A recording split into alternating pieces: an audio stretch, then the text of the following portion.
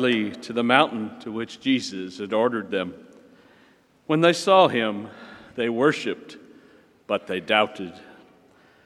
Then Jesus approached and said to them, "All power in heaven and on earth has been given to me. Go therefore and make disciples of all nations, baptizing them in the name of the Father and of the Son and of the Holy Spirit, teaching them to observe all that I have commanded you. And behold, I am with you always until the end of the age." The Gospel of the Lord. Praise to you, Lord Jesus Christ.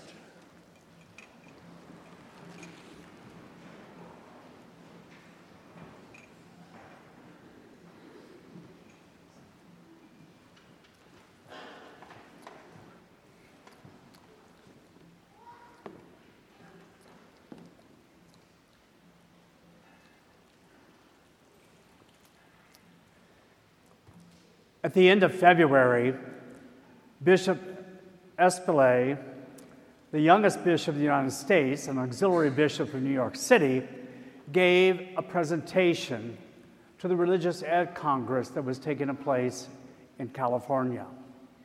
And he began his presentation by asking all those that are there, like 20,000 people, and he says, "Raise your hand if you believe that knowing Jesus is all you need for salvation."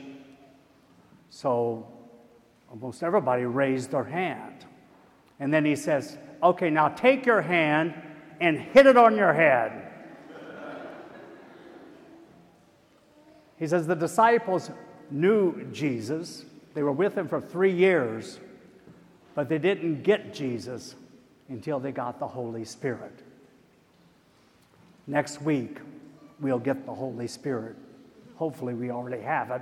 But today in our readings, where we are is still in the knowing of Jesus.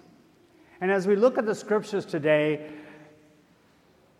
many times we gloss over kind of insignificant points, missing the depths of how massive those points are.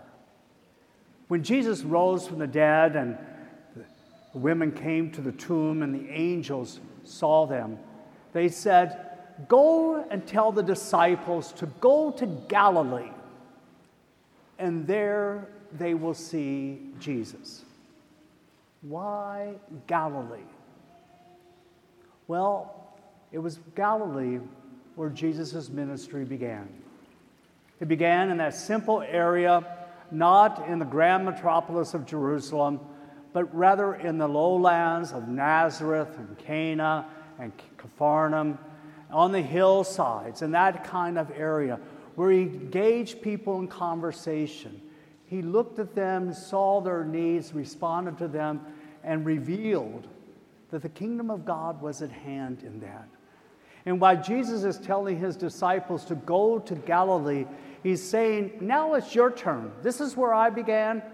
Now it's where you begin. Not only in the place of the location of Galilee, but again, to your neighbors, to people around you, people you're engaging in. Remember how I did it. That's how you are to do it. But where in Galilee today? It's on an unnamed mountain. Mountains, again, are significant in Matthew's gospel, because at the time of Jesus' temptations, across from the Jordan, in the hillside, the mountains, is where the temptations took place. It was on a mountain that he gave that massive sermon. It was on a mountain that the transfiguration took place. And it was a sort of a mountain that the crucifixion also took place. In each of those mountain experiences, not only what was revealed as God's presence to us, but a tension to go against God's presence. The devil tempted him to cave, and Jesus wouldn't. "I come to do the will of my Father." The Sermon on the Mount, It was the time of Moses. He told you this. Now I tell you that. No longer an eye for an eye and a tooth for a tooth, but rather to reach out to others, to forgive, to be the salt of the earth, the light of the world, to reach beyond, pray for our enemies. If a person asks for your shirt, give them your coat. The far-reachingness, a fulfillment of Moses. The transfiguration, Elijah, Moses, and Jesus in those dazzling clothes. And the disciples on the other side kind of slept in the clouds, not knowing what to think of all of this. And of course, it goes without saying, the tension of the crucifixion. Today also, on this mountain event, as Jesus commissions his disciples to go to all the nations of the world, these disciples, who just a month before had failed him miserably, who had never traveled very far in their land, never traveled beyond the land of Israel, he's telling them to go to all the nations and teach by their lives who he is. How daunting that must have been. How unreal. It's like the disciples are thinking, holy moly, what is going on here? Especially as they see Jesus going up in like a hot air balloon out of their sight. So they doubted.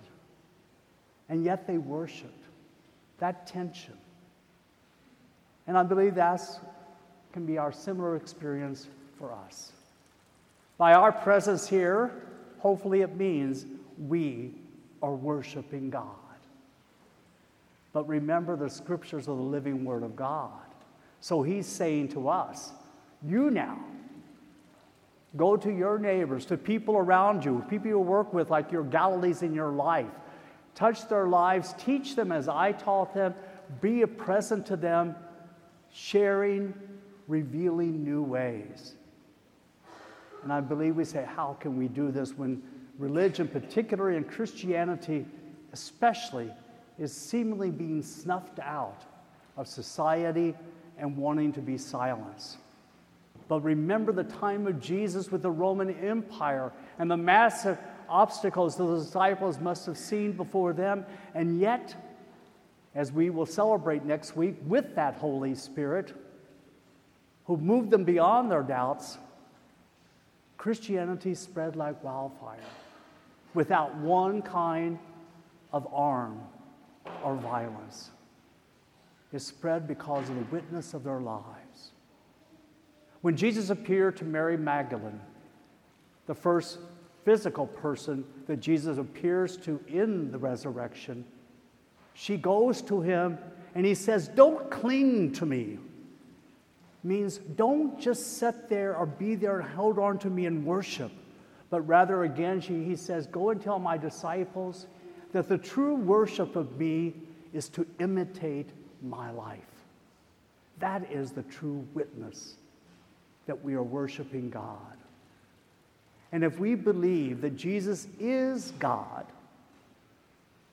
and that God knows what God is doing, that as he entrusted his words to these disciples with hopefulness, he entrusts these same words with us with the same hopefulness, the same ability to transform our world, as broken and as fractured as it is, to be there. We call it real presence. In the Ascension, Jesus' physical body ascended to heaven, but his body of Christ continues to be with us. It's in the sacraments, in the Eucharist that we receive. We receive, this is what's the valuable uniqueness to our faith, that God is with us. In the very first chapter of Matthew's Gospel, I believe it is verse 23 if you want to look it up, as the angel comes to the sleeping Joseph, and in that dream encourages him to take Mary as his wife, and that the child born to him will be called Emmanuel, God with us. In these very last lines of the gospel that we heard today, Jesus says the same thing. I will always be with you until the age, to the end of the age, end of time. God is with us. So as we celebrate and worship in our presence that Jesus is Lord and Savior of our life, and we know him in the truths of the faith that we profess, let us take on that the physical presence of Jesus still is with us because it lives through us. When we leave these church doors, God's presence doesn't stay here. It is carried with us. The disciples really, by the Holy Spirit that we get in Pentecost, but we've already had our Pentecost, that is what we are to take in our daily lives to the Galilee around us, to be that presence of Christ. May we truly become what God sees possible in us. And to do that, I believe, links us back to the famous prayer of St. Teresa of Avila, who wrote these words to herself, but to us. And what she wrote, I believe you heard them, but to reaffirm those words, to remember. God has no body now but yours. No hands now but yours. No feet but yours. Yours are the eyes through which Christ's compassion must look out on the world. Yours are the feet with which he must go about doing good. Yours are the hands with which he is to bless us now.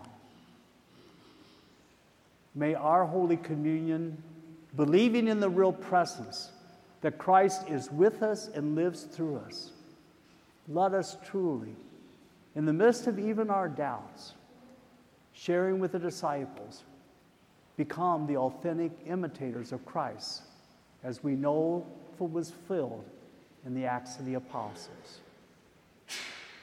It all bridges on, do we believe? Let us stand and profess what we believe.